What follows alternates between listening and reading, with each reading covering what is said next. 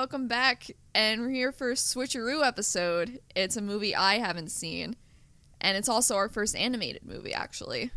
Is it really? Yeah, I keep forgetting that. Yeah, it's a foreign film and an animated one, though our first foreign film was The Handmaiden, but still. True.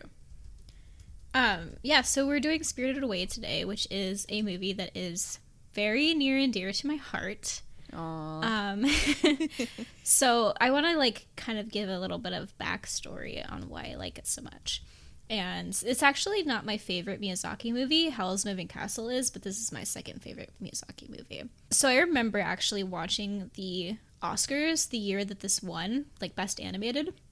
And I remember being so put off because I was like, I've never even heard of that movie. Why did it win the Oscar? How old were you? Probably 7 or 8. Oh, jeez.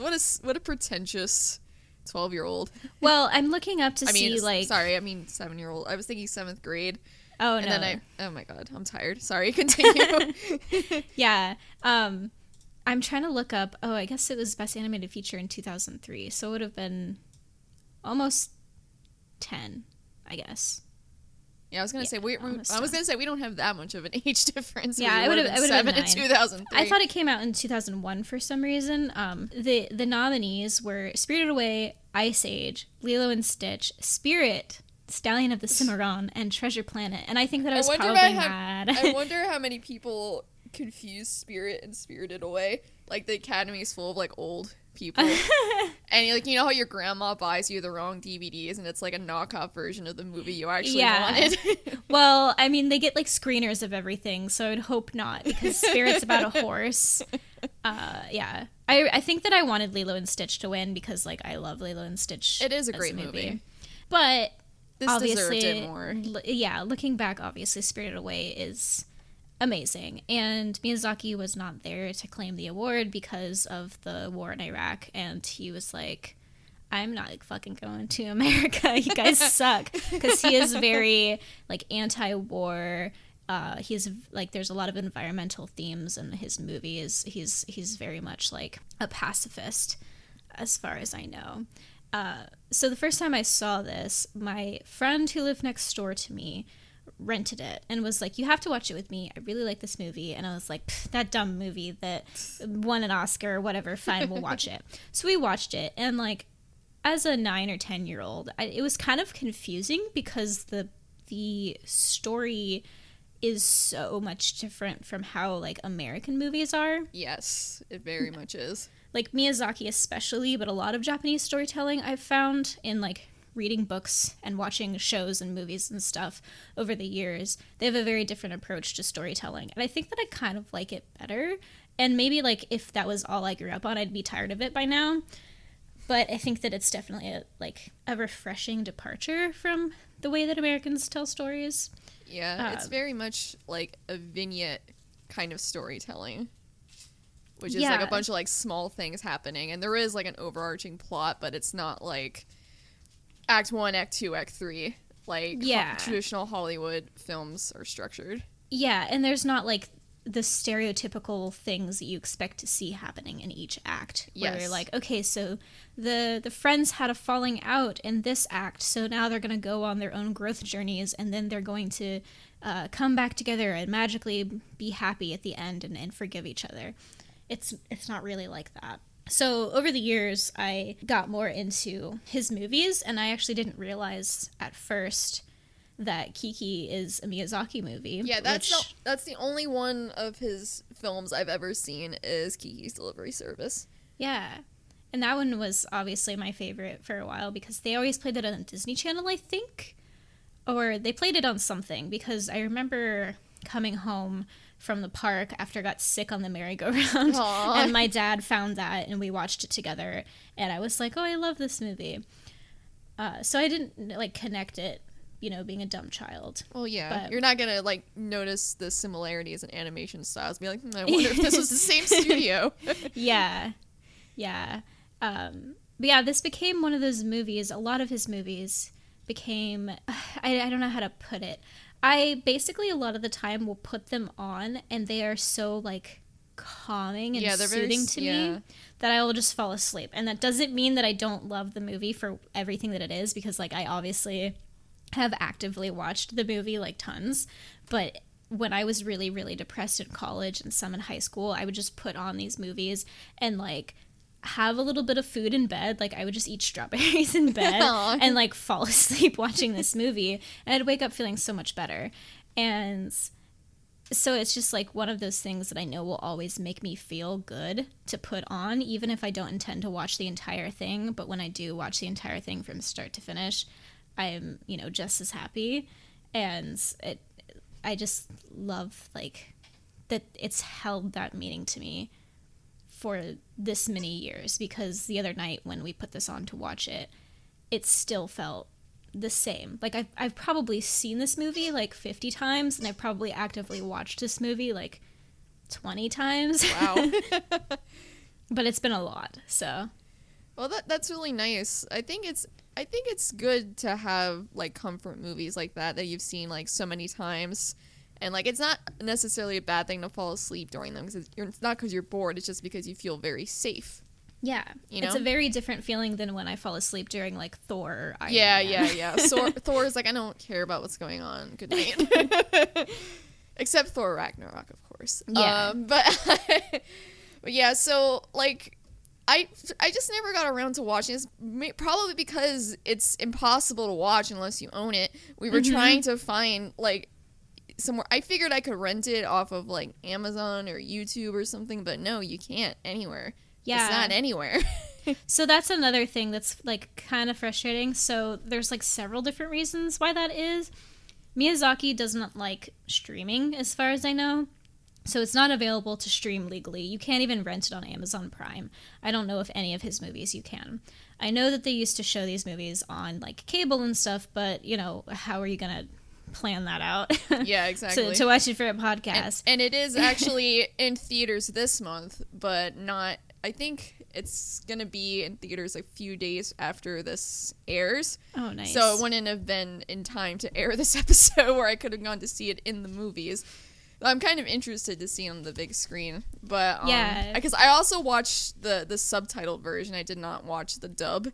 I watched the dub of Kiki's Delivery Service, and I know I distinctly remember the reason I saw this because my mom worked at Blockbuster at the time. Yeah. So we got to actually rent the physical copy of the DVD to see it. Yeah.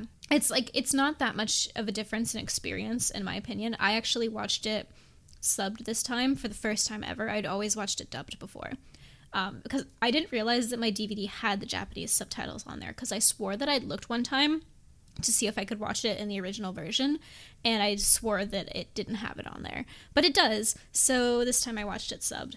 And most of the lines are, like, they obviously change a couple words here and there, but most of the lines are, like, identical, like, in meaning and everything. And I think that the voice acting is still really good. Like, it still captures what they're saying in the same sort of way as the American dub, which I feel like in a lot of anime doesn't usually happen. Like, I feel like the American dub is way too overblown, so it's like you get an extreme on one side or another, and you're like, well, what are the emotions actually being felt here? Because you're not really sure what's real. you know. But I think that this did a good job of, when they found their American voice actors, I think they did a good job of that. That's good. I think it's funny, actually, that Lilo and Stitch was nominated for the same year, because Devay Chase voices Lilo and Chihiro in the dub. Oh, that's interesting. And she's the little girl from The Ring and from Donnie Darko. And she had a good few years there, didn't she? Yeah, she was like the go-to, I guess. But her voice acting is definitely she's definitely more annoying in the American version. Like at the beginning of the movie, she's more like whiny and snivelly. I feel like. Yeah, I could see that. Yeah, but I think that they did a good job in like translating between the two, because a lot of the time the American dub is just like if you grow up watching it like that, you're like, this one's better, but if you see the Japanese version first, you're like, oh, the dub, it sucks. I feel like that's what winds up happening most of the time anyway with this stuff. Yeah. But yeah, I think that it was like a just as good of an experience watching it this way, and I regret that it's taken this long for me to watch it with the actual like fucking original voices, you know. I just didn't realize that I had the option to, because like you said, it's really hard to find. And also, I think that Disney has like exclusive rights. Yeah, I was gonna ask about that because their logo came up at the beginning. Mm-hmm. Then I was like, oh, this must be why the fucking DVDs are like so expensive and impossible to find too. Because like I wasn't gonna buy it, but I was like looking it up just to see how much it would be, and I was like, I'm not spending this much money, man. I'm sorry, I'm not doing it. I think when I looked on Amazon, it was like $32 or something. I was like, no, or maybe more. And no. My version, even when there were video stores, they were still hard to come by. Like, a lot of the times, if you wanted a specific one that they didn't have, you had to have them special order it. Like, they would sometimes have, like, 4 Miyazaki movies, and they'd all be in, like, the special covers. Yeah. And it wouldn't be, like, the one that I wanted to get, but I would, like, save up my money to get a new one, or, like, use birthday money to get a new one. And I still haven't seen all his movies. Yeah, I remember when I worked at a music and DVD store, Ponyo had just come out. Mm-hmm. And that was, like, the only one we had in the store, but I had no interest in seeing it. Yeah. Yeah. Ponyo is really cute, but it's definitely not as good as the other ones. That's what I hear. Yeah. He didn't have as much to do with that one, I think. Or, like, he came out of retirement to do that. I don't know. He's retired, like, multiple times and then come back and done other stuff, I'm pretty sure. That's the classic. I quit show business. I quit, and then you come right back. Yeah. Just come right on back. Yeah. And I think part of it is probably because, like, there's so many creepy fuckers that have taken his characters and, like, done creepy drawings of them and stuff, and he's like, I hate those people. People ruin everything. Yeah. Because something else unique about him is that he will often have, like, young female protagonists. Yeah, I was gonna bring that up to you. I really appreciate that. Like, it seems like most of his films have, like, young girls as protagonists, and it's really refreshing, and it's not, like, in some, like, weird, gross kind of way. And it's not...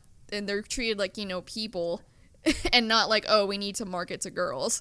So exactly. Yeah, you know, it's really nice. From the 2 ones I've seen, they're like fully fleshed out characters, and they're human beings, and they have flaws, but they're not villainized, and it's just it's great. And for this one, he actually kind of got the idea to make this movie because I think his friend had a 10-year-old daughter who was just apathetic to everything, and he was like, I want to make a movie that her and her friends would like, because they don't have anyone that they could relate to on TV or in movies. Like, they're just apathetic to everything. I want to make a movie that they will like and resonate with, basically. And so he made a movie about a 10-year-old girl that's, like, growing up, basically. She, like, is this whiny little brat at the beginning, and then she grows up into this, like, very, like, confident and self-assured. I mean, she doesn't grow up because she's still 10. Yeah. But she goes through a journey of where she gains confidence, and she gains a backbone, kind of, and she is just better for it, I think, at the end, you know? Yeah. And, like, when I went to this, like, not really knowing what to expect, honestly. Like, I'd heard of the movie before, obviously, and I'd seen, like, images of it, and I'd seen, like, gifs of it and stuff, but pretty much all I knew about it was it had something to do with spirits, and I had no idea what else was going to happen in it. So it was nice going into this, like, kind of blind and not having any clue what was going to go down. Yeah. Like, when their parents, like her parents were, like, eating all that stuff, I'm like, oh, something's going to happen to them. But then when it showed them as pigs, I was like, oh, no, I don't know what else I was expecting, but it wasn't that. It wasn't that. It just, like, gave me war flashbacks to Sorry to Bother You. If anyone's seen that, I'm not gonna spoil it, then never mind. But yeah, I haven't watched it yet, and I know that there's, like, some big twist or something, and there's a lot of twists in that movie, so I'm very curious. Like, I've almost spoiled it for myself so many times because that's what I do. The less you know what happens in that film, the better, honestly. Okay. I'm just gonna have to watch it. It's one of those things where, like, I don't know if you do this, but I have a bunch of stuff that I want to watch, and, like, even when we're going through like the streaming services we have, Chris will be like, oh, this movie, you wanted to watch that, right? I'll be like, yeah, but like not right now. I do that. That's all I do. It's like I have like queues of stuff in Netflix, Hulu, and HBO Now, and I'm like, yeah, but I'm not in the mood right now to watch this. I want to watch something I've seen 20 times. So. Which, like, that's why I wish that we just had Blockbuster back, because when you would go to Blockbuster, you'd be like, this is the movie that I'm gonna fucking watch.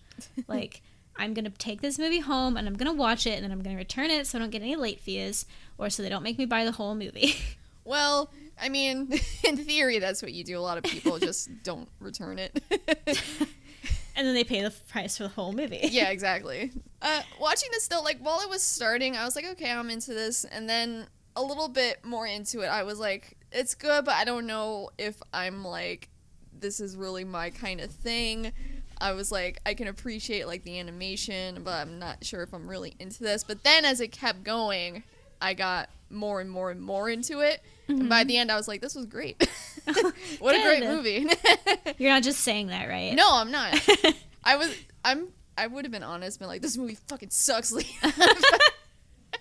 Yeah, because I've done that with some. I feel like everyone would have come after me if I had said that. Maybe, yeah. But no, that's kind of how I felt like the first time or two that I watched it, especially because, like, you don't know where the story is going. I'm sorry, the dog is tearing through the house because Chris just got home. Tell. Evie, take it downstairs. Go. God. Just like colliding into things down there. That's been our special guest star, my dog. The first couple times I saw it, I was like confused and didn't really know how things connected together, I guess, even though like watching it now, it all makes it makes sense. Like the movie makes sense. I was just stupid back then. No, I think so. I don't think it has to do with being stupid. I think it has to do with what you said before. The structure to this film is very different than what we're used to. Mm-hmm. And I think and also because the stuff that happens is just so weird. Yeah. And everything that is on the screen is so strange that you're just kind of like, wait, what is that? and then you're like missing stuff a little bit maybe. Yeah. And then it's like, but when I can imagine on repeat viewings, then everything really comes together. I was kind of lost. Not lost, like I could understand what was going on, but like you said, it's just kind of like, I don't know how this connects to the other thing. Yeah. And maybe it doesn't necessarily have to like all connect in a way that's like traditional, you know? Yeah. And I think that the spirits and the different creatures and the fact that like in these movies there's never really a villain. Yeah. Like if there's any villain, it's usually war or pollution or like the folly of man. Like it's not like a singular person that's ever like, this person's evil, there's no redeeming them, they're a bad person. Like he always has these characters that are fully fleshed out. They have good sides, they have bad sides. Like the evil witch in this, Ibaba, she's not actually evil. She cares for the people that she has in her bathhouse, and she actually like kind of realizes sort of the error of some of her ways at the end. Like, yeah, she's just kind of an asshole. Yeah, exactly. And then No Face is loses control of his or I don't know. It's I guess there's Chihiro calls him a he, I guess, but yeah, he like loses control of just like everything and is just eating everything and goes like mad in the bathhouse basically. But then after he's out, he's fine, and Lin is like, why are you letting him follow you? He's bad. And Chihiro's like, no, he's just being there is what made him bad. He's fine. And then she's right, you know. And I think that was a very cool thing to see as a kid. Like, oh, we don't have to just have like a mustachio twirling villain. Yeah. You know, like it doesn't have to be like that to have a good movie. Yeah, and that's not how life is a lot of the times either, you know? Mm-hmm. I love No Face. I loved him. Every time he went, I was like, oh. He's trying to give her presents. Aww. Yeah, and I'm not really sure, like, I still don't know all of the like backstory. Yeah, that was to all the spirits and everything. Yeah, when I was watching this, I was like, I feel like I'm missing a lot of the significance of this stuff because I don't know a lot about Japanese culture or Japanese religion or anything like that. Mm-hmm. I'm sure if we like looked it up, we'd be like, oh, and it'd give like new levels of depth and meaning to the film. But I don't know anything about it. So I'm just like, oh, this is kind of weird. Okay, but I'm into it. Well, one of the differences in the subtitles was at the very beginning when Chihiro goes, "Mom, what are those little houses?" or whatever. And in the Japanese version, she says, "Oh, they're like Shinto shrines." Or just shrines or whatever. And she says, "People pray to them." And in the American dub, she says, I think she says, "They're little shrines. People think that little spirits live in them," or something like that. Like, she doesn't say that they pray to them. So I thought that was kind of an interesting change. I think probably because in America we would have to have that explained to us that it's like spirits and not like a Christian kind of praying. Mm-hmm. You know? But yeah, so I think that a lot of it is based in like Shintoism, if that's the proper term to say. I think it is. Or think, maybe just Shinto. From what I recall of my manga days, I think so. That is, Shinto is the belief system, but I didn't know if it was like Shintoism or just Shinto. Don't quote me on that, though. It's been a long time. But yeah, so there are various spirits, and the bathhouse, and, you know, a lot of other countries, they have public bathhouses where you can go and relax, and it's like a very communal, community type thing, which Americans don't have, and we think is like... We have them here, they're just not like a thing. Like, I think the closest thing would, like, as Korean spas are becoming more popular. Yeah. But other than that, like Turkish bathhouses, like when people hear bathhouse in the US, they immediately think like a gay orgy, because that's how they've been historically used in the country in the 20th century, was like for meeting places for gay men and that sort of thing. So I think that's what it's coded as to us. Yeah, but in other places it's just like what you do. Yeah. It's interesting. I really wanted to take a bath after watching this movie. Same. It always sounds really good, but then I start filling up the tub and I'm like, this is so much water, and then I'm gonna have to like sit in it, and then I'm gonna get bored, and then I'm gonna drain all the water right away, and it's just gonna be such a waste. Like, yeah, well, I've gotten into baths now that I live somewhere new where I can actually sit in the bath. Yeah, it was because I've been getting like more sore and stuff, so it's been like great for that, and also just a chance to like not be on my phone or on the computer, you know, and just like sit there with my thoughts. Yeah. I used to take my laptop in the bathtub, or not in the bathtub, in the bathroom with me, and watch like movies and stuff on it or like play music, but I would be either reading or just alone with my thoughts otherwise. This is very nitpicky, but like when he was like, "Oh, I just put a spell on the soot and then they can carry the coal." I'm like, if you have a spell to make soot into a living being, why can't you just use a spell to warm the baths? Or use a spell to levitate the coal into the boiler? I don't understand. I know that's not the point. Like, I'm bringing logic into something where it does not belong. But, like, I was just like, you can literally create life out of soot. Yeah. Well, I think that there's also, soot sprites are, like, a thing in My Neighbor Totoro, too. Oh. And so I think he's just like making them into sprites. I don't know. There's probably some sort of logic where like it would be more effort to consistently be like floating things with your mind into the boiler, or like warming all the baths and making sure that they stayed hot. Yeah. Whereas if you could just like enchant something else to do it continuously, where they, you know, they have to work. It's kind of like the house elf thing, which is kind of bad, except they're not like, you know, as much of fully formed creatures. Yeah. But yeah, I mean, yeah. But it's magic, so whatever. With the boiler, with the first time she goes in there too, the sound design for that scene was great. Like the sound of like the coal was like really like it sounded so nice. It was so oddly satisfying. And like when she steps into the room, the sound design in this film in general is just really great. Yeah. And I think that's one of the reasons why it feels like such a fully formed like masterpiece, basically. Yeah, it is. It very easily could have not had all that extra like background noise and stuff like that to kind of fill in the atmosphere, and I think that makes it so much better. Yeah. And obviously the animation is incredible. That kind of goes without saying. And it's all hand done because he hates computer animation. Yay. I'm pretty sure it's literally all hand done. Ugh. And he actually didn't have a script starting out the story. Oh, wow. Which is kind of how he works, I guess. Like, things just sort of organically evolve. I can see that. And they, like, storyboard as they go, I think.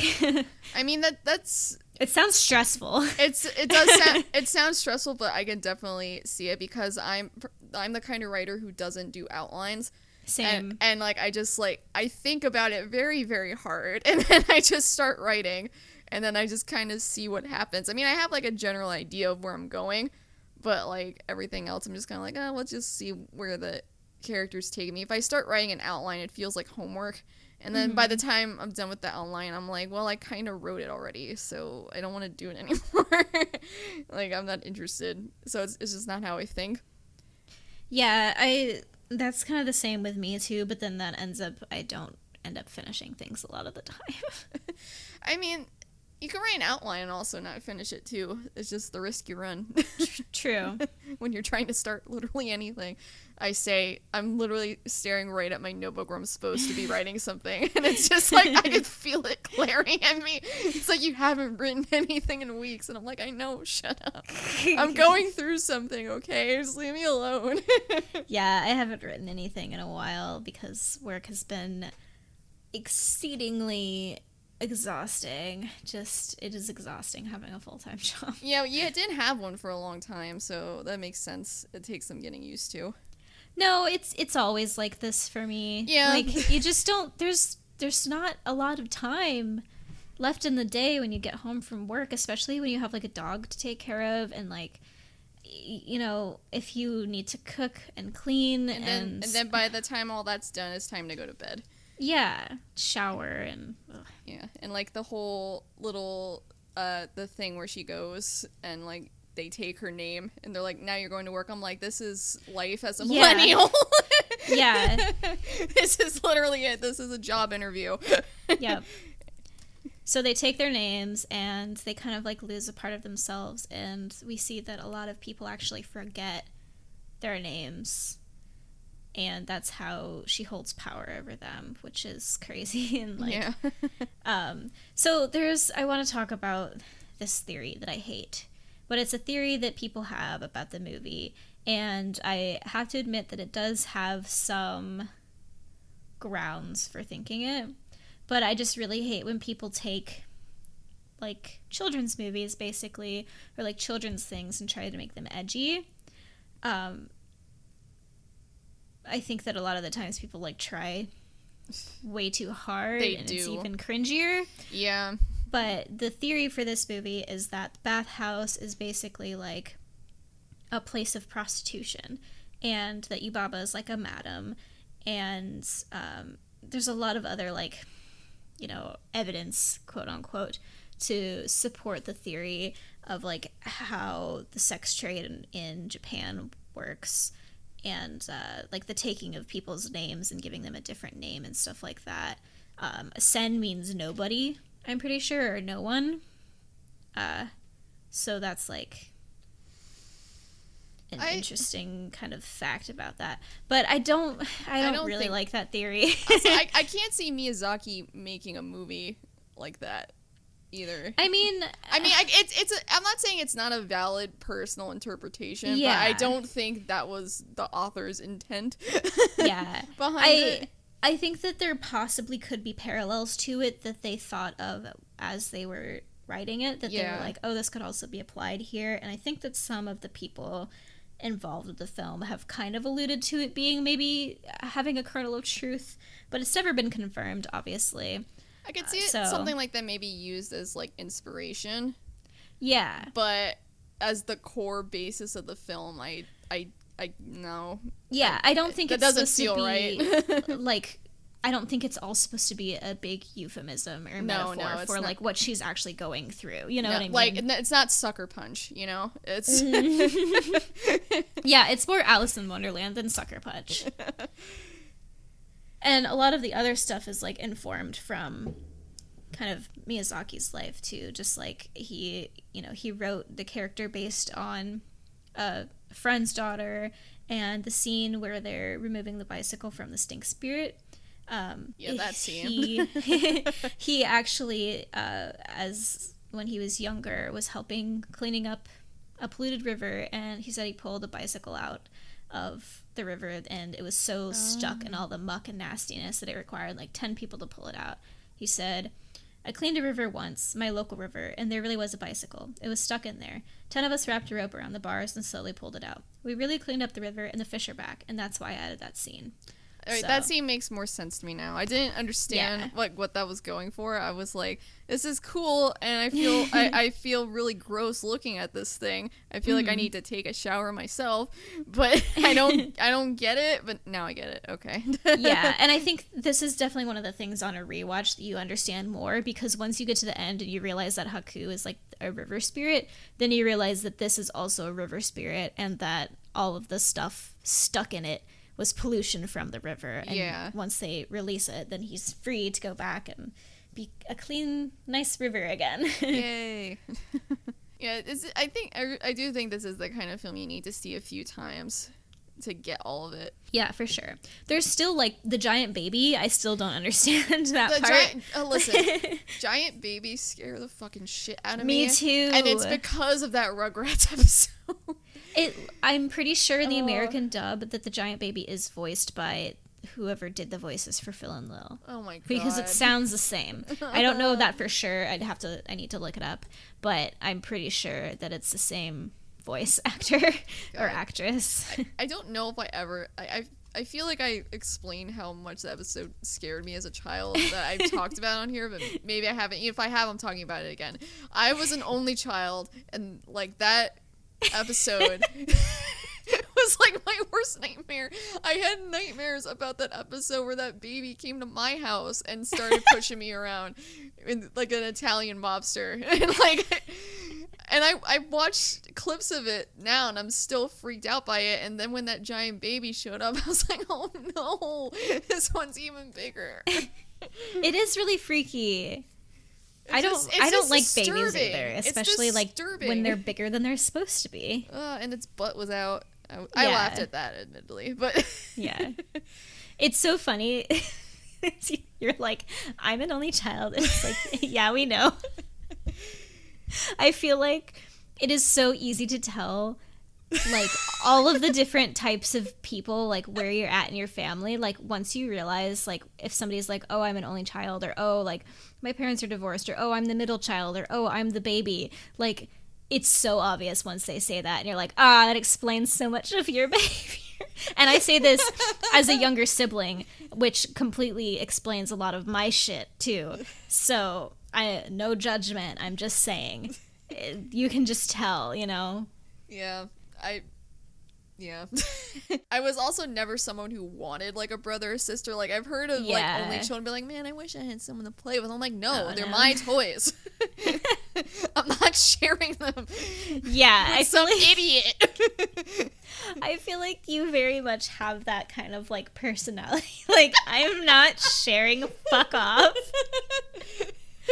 And, like, my sister was so much older than me that, like, we had to... There's certain dynamics that are there, but also, like, she had aged out of, like, most of the stuff that I liked by the time that I was around, so I still didn't really have to share a lot of stuff or, like, do a lot of things a certain way, and, like, I was definitely not as, like... I wasn't disciplined as much as she was, and she thought that it was because I was the baby, but it was just because like I wasn't acting out, because like she acted out a lot. But she resented me for it, and that like informed our relationship and like informed probably my relationship with like authority figures now.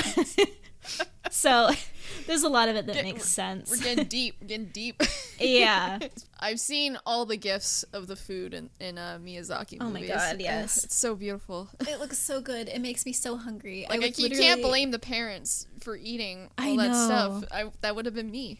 It looks amazing. Me too. Like, as an adult, I'm like, yeah, I'd be turned into a pig. That's what I am. I mean, I think my only hesitation would be, like, how weird it was that there was just, like, food there. Oh, yeah. No, I certainly wouldn't actually have done it, just because that is really fucking weird. But with some prodding from the parents, like, just try and be like, I would have been like, okay. And then I would have been like, oh, okay. Probably as a 10-year-old, if my parents had been like, it's fine, we're gonna pay for it, we just like have to wait until somebody comes up, like, this is a buffet, we're supposed to do this, I probably would have been like, oh, are you sure? And they would have been like, yeah. And I've been like, okay, I guess, because like you're supposed to trust your parents. Yeah. And it's good that she didn't. Yeah. And it always drives me crazy. Like, her parents are kind of dicks. Like, when they're going through the tunnel. They are. And she's holding onto her mom's arm, and she's like, don't cling to me, you'll make me trip. Like, what? I was like, rude. Jeez. And then she does it again when they're coming back out of the tunnel. Oh, yeah, speaking of that, they've been gone for quite some time. Mm-hmm. And I was thinking it'd be one of those things where, like, in the real world, no time has passed. But no, their car is covered in leaves and is full of dust. Like, where does everyone think they are? Like, what did the movers do? Like, did they just leave their stuff outside? Like, what happened? There's another theory about that, too, because if you look at the stone statue that's, like, embedded in the ground, it has a face clearly etched out when they go in, and when they come out, it looks like it's been worn off and, like, weathered. So people are like, oh, not only were they in there for, like, a couple of days or whatever, like, more than just the maybe hour that the parents thought that it was, they're like, oh, they've been in there for, like, years, and, like, everybody that they know is probably dead. I also hate that theory. My theory is that, yes, they've been in there for, like, a couple of days or, like, a couple weeks or however long it took for the events of the story to unfold. And my theory is that the stone statue held some sort of power over this entrance, and once they came back out, it just became like a normal-ish rock because the magic went out of it or something. That's what I choose to believe. I think that makes sense. I think both of those things make sense. It's just the first thing is much more depressing.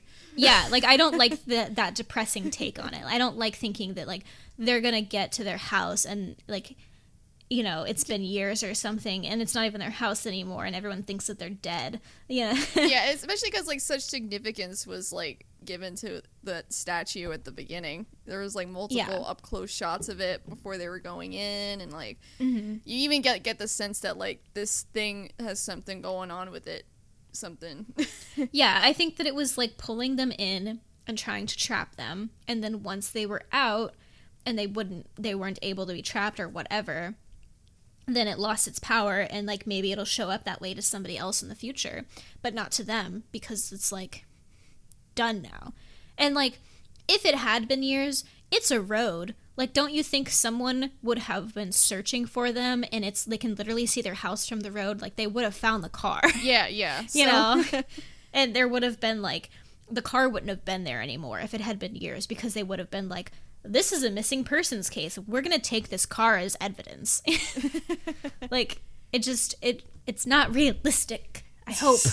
I don't want it to be that's the answer to it, because I just don't like that depressing, like, edgy bullshit theory take on everything. Yeah, I figured it had been, like, weeks. Yeah. Or something like that. Maybe at most, like, a couple months or something like that. I don't think it was months. I mean, at most it would have been. We see her going to sleep, like, maybe twice, right? Yeah. Like, only a couple of days. So I don't think that it was more than, like, maybe 2 weeks. I don't know. Probably. Who knows? And the time could have also passed. Yeah, it could. Differently. Yeah, differently. Oh, the fucking song for No Place. His butt keeps getting bigger, so there's plenty to kiss. I, like, had to pause it and write that down. I love was it. Like, wow. That's wow. Okay. I don't know if you watched any of the clips of the American version on YouTube or anything. I forgot to, so no. But it's so cute. The little frog guy is like, ha ha, ha ha, his butt is getting bitter, so there's plenty there to kiss, ha ha, ha ha. It's like, that's great. Makes me I love laugh it every time. I love it. But yeah, I love all of the little details too in the movie, like how carefully she like takes off her shoes and socks and like tucks her socks into her shoes, and just like the little moments of breathing room in between where you just get that beautiful scenery and music and like subtle movement, and they call that ma, just like those small moments in between things so that the story can breathe, basically. And I appreciate that so much, especially in the day and age of all the superhero movies that suck ass and it's just constant action and CGI and then like wooden acting where no one can emote to save their fucking life. It's just like relentless and just keeps coming at you endlessly, and it's nice to, like you said, let a story just breathe for a second. Yeah. We just take it in before we continue. Like, I don't care what you say about the MCU. Like, I would absolutely rather watch the first 2 X-Men movies, the first 2 Spider-Man Raimi movies, and Elektra any day over the MCU. And I know that everybody hates Elektra. I know that everybody hates it. I haven't watched it in a while, so I'm sure that my opinion has changed, but I fucking loved it as a kid. I wanted to be Elektra. I don't know. I mean, like, I didn't want to be, like, the bad parts of her, I guess. Yeah. But I liked that movie. I don't think that it's that bad. And I think that a lot of people kind of conflate Daredevil with the Elektra movie because, like, the Daredevil movie was really bad and because she was in that first, but I saw Elektra before I saw Daredevil, and I think that's where everyone else went wrong. You gotta watch them in the other order. Yeah, I liked it. I will not apologize. I like good movies. Apology. I like good movies and I like fun movies, and you can't take that away from me because if I had a good time watching it, it's a good movie. Yes, like my deep and abiding love for Charlie's Angels. Yeah, Charlie's Angels is a good, fun movie. Charlie's Angels, I watched that every single day for an entire summer, and I had it shit memorized. I would play it to myself while I was going to sleep in my head. Oh my god. I know. Little baby bye. Yeah, I know, and it's coming to Netflix. I saw that this morning. I was like, I'm very excited as well. It's good that this movie doesn't go into a male love interest. Yeah. Like, she does, like, it has to do with love, but it's not, like, oh my god, it's, like, a boy. And, like, he's so cute. Oh, I gotta save him, you know, that kind of thing. And, like, it's just, like, normal, like, child kind of love. Because it's, like, a river spirit, and you gotta, like, love. I don't know, I'd have to see the movie again to really, like, get into the metaphors and shit, probably, but like, it's not like girly girl. Like, I feel even bad saying girly girl because that's playing into stereotypes too, and it's just, it all sucks. Yeah. It sucks because, like, on one hand, like, I feel like the problem with it is, like, it's not inherently bad, obviously, to show, like, women, like, loving men or having feelings for men as boys as children or anything like that. Yeah. But it can't be all there is, you know? Yeah. There should be more movies like this one where it's not, like, even a thing in the movie at all. Yeah. You know? Like, it's like, oh god, there's more to life than just having a crush on a boy. Like, who would have fucking thought? Like, Jesus Christ. Holy shit. Yeah. I got other stuff going on in my head. I don't think so. I think that there's definitely, like, you could read, like, slight romance into it. Yeah, you can, for sure, like, but it's not, like... She's 10. Yeah, she's 10. First of all. And also, it's not the point of the story. Yeah, and, like, he's a river spirit, she's 10, it's complicated, they're friends. That's their Facebook status. They're just friends. Like, the story is unconventional, and so too is the relationship between the characters. they have a mutual respect and understanding at the end of the movie, which is so nice. Like, it's a nice thing to have. And the giant baby and her have a mutual respect for one another, and the giant baby is like, if you're mean to Sen, I'll never talk to you again. That was great. He's like, I won't like you anymore. And she's like, no. And like everybody is rooting for Sen at the end, and Chihiro, and it's just like so good. Like the cranky, spider spirit, Mr. Kamachi. What is it? Kamachi, right? Hamachi? I think so. Kamachi. Yeah, it definitely started with a K. Yeah. I should know this. I watched this so many times. God. It's okay, Lita. I just don't remember names very well. But yeah, I mean, everybody is cheering for her. The radish spirit helps her like all along in like its subtle way, like how it piles into the elevator and like hides her. And the first time you watch it, I feel like it's not as obvious. Like, you're just like, oh, it's just a patron of the bathhouse that's confused or whatever. But no, the radish spirit is, like, helping her. Yeah. Because there's, like, a knowing look, and then they go up to Yubaba's office, and he's like, okay, well, I saw you off to your stop. I'm going back down. And then the dances in the background, I don't know if you like saw, because some of those things in the background you don't really see the first time you watch it, but like all of them are like dancing in the background, and I think the radish spirit is like waving little fans around. Like, oh, I didn't see that. Oh, I missed so it. I'll have to find a clip of it and show you. Let's see if I can find it right now. Oh, here he is. Oh my god. I love it. It's so cute. I love it so much. We're gonna have to put that on the Twitter for sure. There's lots of cute moments in this movie. Yeah. And there's just, I love, too, the camaraderie between Chihiro and Lin. Even though Lin is like, you're a brat. Like, save, please, and thank you. I can't believe that you have such bad manners. And then when she's getting her clothes and her, like, bedroll and everything, and she starts crying, somebody's like, I'm trying to sleep. And she's like, no, it's the new girl. She doesn't feel well. Yeah. And, like, everybody's really nice to her. Yeah, that was nice. I don't know. I like when they're, like, hanging out on the balcony, looking out at the water and, like, having their snacks. They're, like, bao or whatever it is. Yeah. Also, God, I want buns. I want some steamed buns. One of the shots I really like, too, is when they're going through, like, the flowers and stuff. Mm-hmm. When that happened, I was like, whoa. Yeah, some of them I'm like, how did they hand draw this? How did they do this? Like that part looks CGI'd, honestly. It looked a bit like that bit in Beauty and the Beast where they, like, go down. It looks amazing, but it looks like they enhanced it with CGI. Yeah, and I'm honestly, like, I don't think that there is any CGI. I mean, I could be wrong. Someone could have convinced him to use it. For that shot specifically, maybe.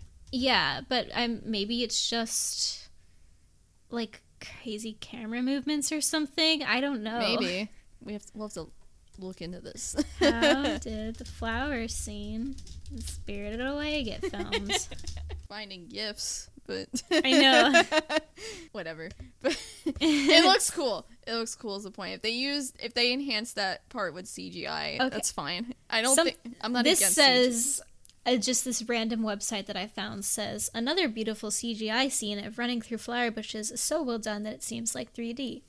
So apparently it was. Yeah. See, the thing is, like, if it as long as it's not the whole thing, because, like, I think we've talked in here before about the best CGI in, like, regular films is the stuff you don't notice, or it looks really realistic. Like in The Social Network, they had, like, a bunch of CGI, and you're like, they had CGI in The Social Network, and there's actually, like, a ton of CGI in that movie.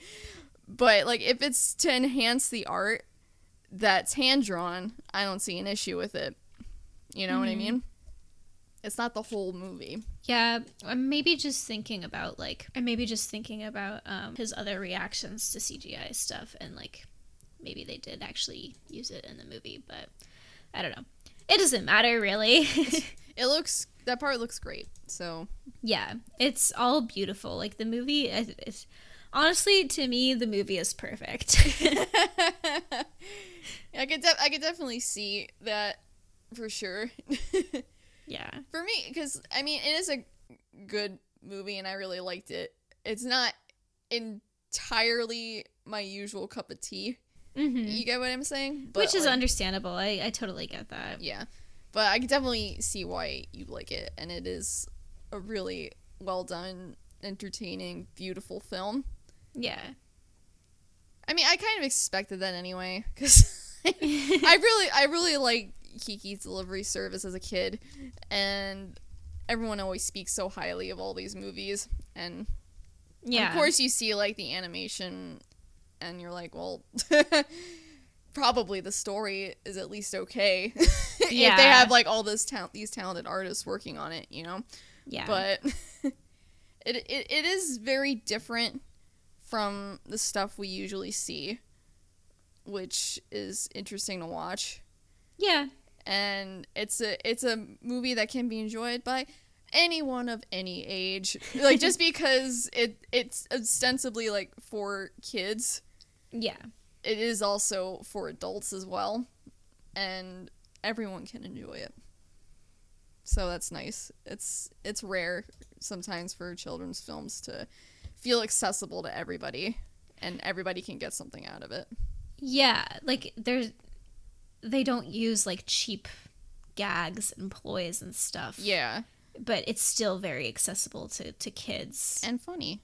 Yeah, and it's very funny. Yeah, like I mean, Chris has seen it probably half as many times as I have because I've made him watch it so many times with me, and he still laughs at parts of it with me too. So, and it's so funny. I was just looking up because we mentioned Howl's Moving Castle, and you need to see that at some point too. Yeah. And I was looking for it on Amazon, and I was like, oh wow, it's really cheap. And I just looked up Spirited Away again. There's a new listing where the Blu-ray is $15 and the DVD's $12. And then the old listing, one of them is $26 and one of them is $23 for the DVD and $98.99 for the Blu-ray, which is the one that I saw before. Why? Did Miyazaki kiss it? Like did he bless the DVD? Is that why it's $100? I don't understand. And it literally says Walt Disney on it, so it's not like one of the Japanese versions of the film. Because like a lot of the times, stuff that you get from there is like more expensive because of the importing, the tariffs, the taxes. Yeah. Tax business that's related to the export and import and GDP and economics. Yeah. More buzzwords. Wow, what an on-topic podcast we've had this month. Yeah. You know, if you don't like it, you can leave. Yeah.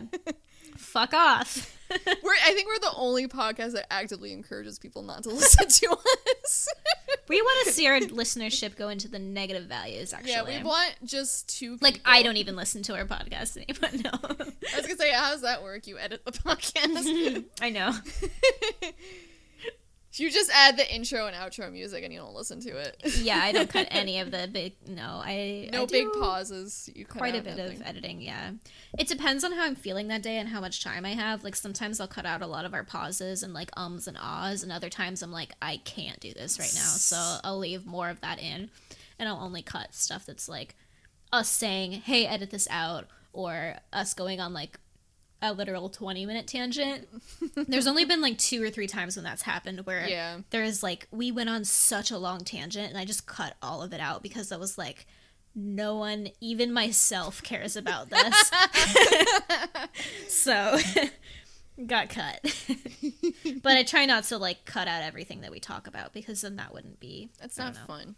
Yeah, like I think that we like hearing, like, we do it for the 2 of us, to be honest. We like hearing what we talk about. Same, yeah. Like, we do it for us, we do it for a couple of our friends. And, like, something I've noticed, to anyone listening who knows me, I don't think I'm specifically talking about you, though I probably am. But I've noticed, like, mostly, like, amongst the friends who say we go on too many tangents versus the people who do like the tangents, the people who like the tangents are women, and the people who don't like the tangents are men.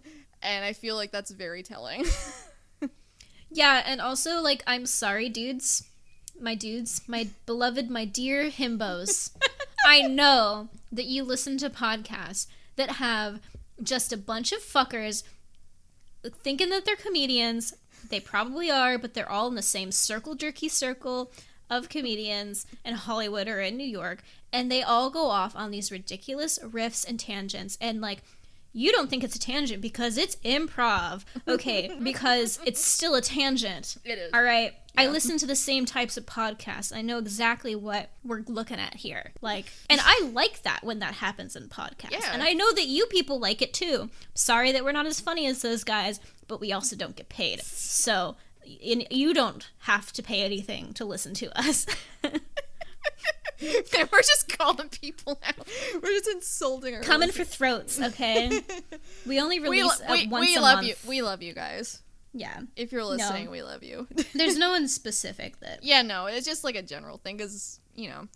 But I feel like if this podcast was more popular, I think we would get random dudes telling us, oh my god, just talk about the film and stop talking about this random bullshit, you bitches. But that's literally every single podcast. It is every by women. single Like, there's plenty of them that have 1-star reviews. Even, like, I listen to a lot of podcasts again now because I've been working again. And people will talk about, like, bad reviews that they've gotten. And even, like, the podcasts that are so tight and clean and, like, really, really effective and good, people still get bad reviews on them, and they're like, this really hurts our feelings, just like don't leave a bad review. Or like the reviews where they'll leave a good review, but it'll be like, oh, I really love this host, but the other host, she's really annoying. And it's like, what do you think is gonna come of that? Do you think that the host is gonna seriously like DM you on Twitter and be like, oh my god, you're right, that she is so annoying. Like they're a co-host. We're gonna fire her right now because you said that. Like, they're literally co-hosts. What the fuck are you thinking? Like, why would you compliment one and insult the other? Like, what do you think you're getting out of that? I think people type that stuff. It's like that whole thing is like, it's something you would never say to someone's face, but you feel okay typing it on the internet. I think some of these people would say it to people's faces, honestly. But the internet emboldens them. Yeah. Which is unfortunate, but, yes. you know. Anyways, I think that we did pretty good. We talked about Spirited Away. Let us know what you think about Spirited Away and where you were when Miyazaki won the Oscar for this, because he wasn't there, but you might have been. I don't think anyone who's ever been to the Oscars listens to this podcast, but you never know. No. I mean, like, watching the Oscars, whatever. Like, he probably wasn't even watching the Oscars when he won. He was probably, like, fucking off in the countryside somewhere, being like, I'm having the time of my life. But you can follow us at YWT Podcast on Twitter. You can rate and review us on iTunes. Not Spotify, because they don't do that yet. Stitcher. One of the other ones. I think those are the only two. Those are the only two. You can only review us there, so if you try to review us anywhere else, you're in the wrong place. And once again, make me not the only review on Stitcher, please. It's just sad. It just looks sad. At least on Apple, we have 2 reviews that are not from us. I didn't know that anyone listened to, like, I don't know who uses Stitcher. Like, I feel like most people probably use Apple Podcasts, so... Yeah, right? There are people who use Stitcher. They pay to use Stitcher. Oh, interesting. Yeah, because like, why would you do that? Because Stitcher has original programming that has ads in it, and if you pay for Stitcher Premium, you can either get bonus content and you get no ads on those shows. So I see. Yeah, I didn't know that. But yeah, do that, because that would be nice if you did that. We'd like it if you did that. Yay! We will. Not you get nothing if you do it, but you get a sense of satisfaction knowing that you helped us out. Yeah, you get kudos from us. You get kudos to you. You get a cookie that you probably will make yourself. But just know that think of us when you eat the cookie. The spiritual ghost hands of me and Jackie are helping you bake the cookies for yourself that you are inspired to make because you left a nice review on our podcast. Yes. I was about to say, we'll give you a bath, but no, we're not going to do that. No, absolutely not. We will not do that. I will never. All right. So, yeah, I've been Jackie. And I've been Lita, and this is Why Haven't You Watched That? Bye! Bye!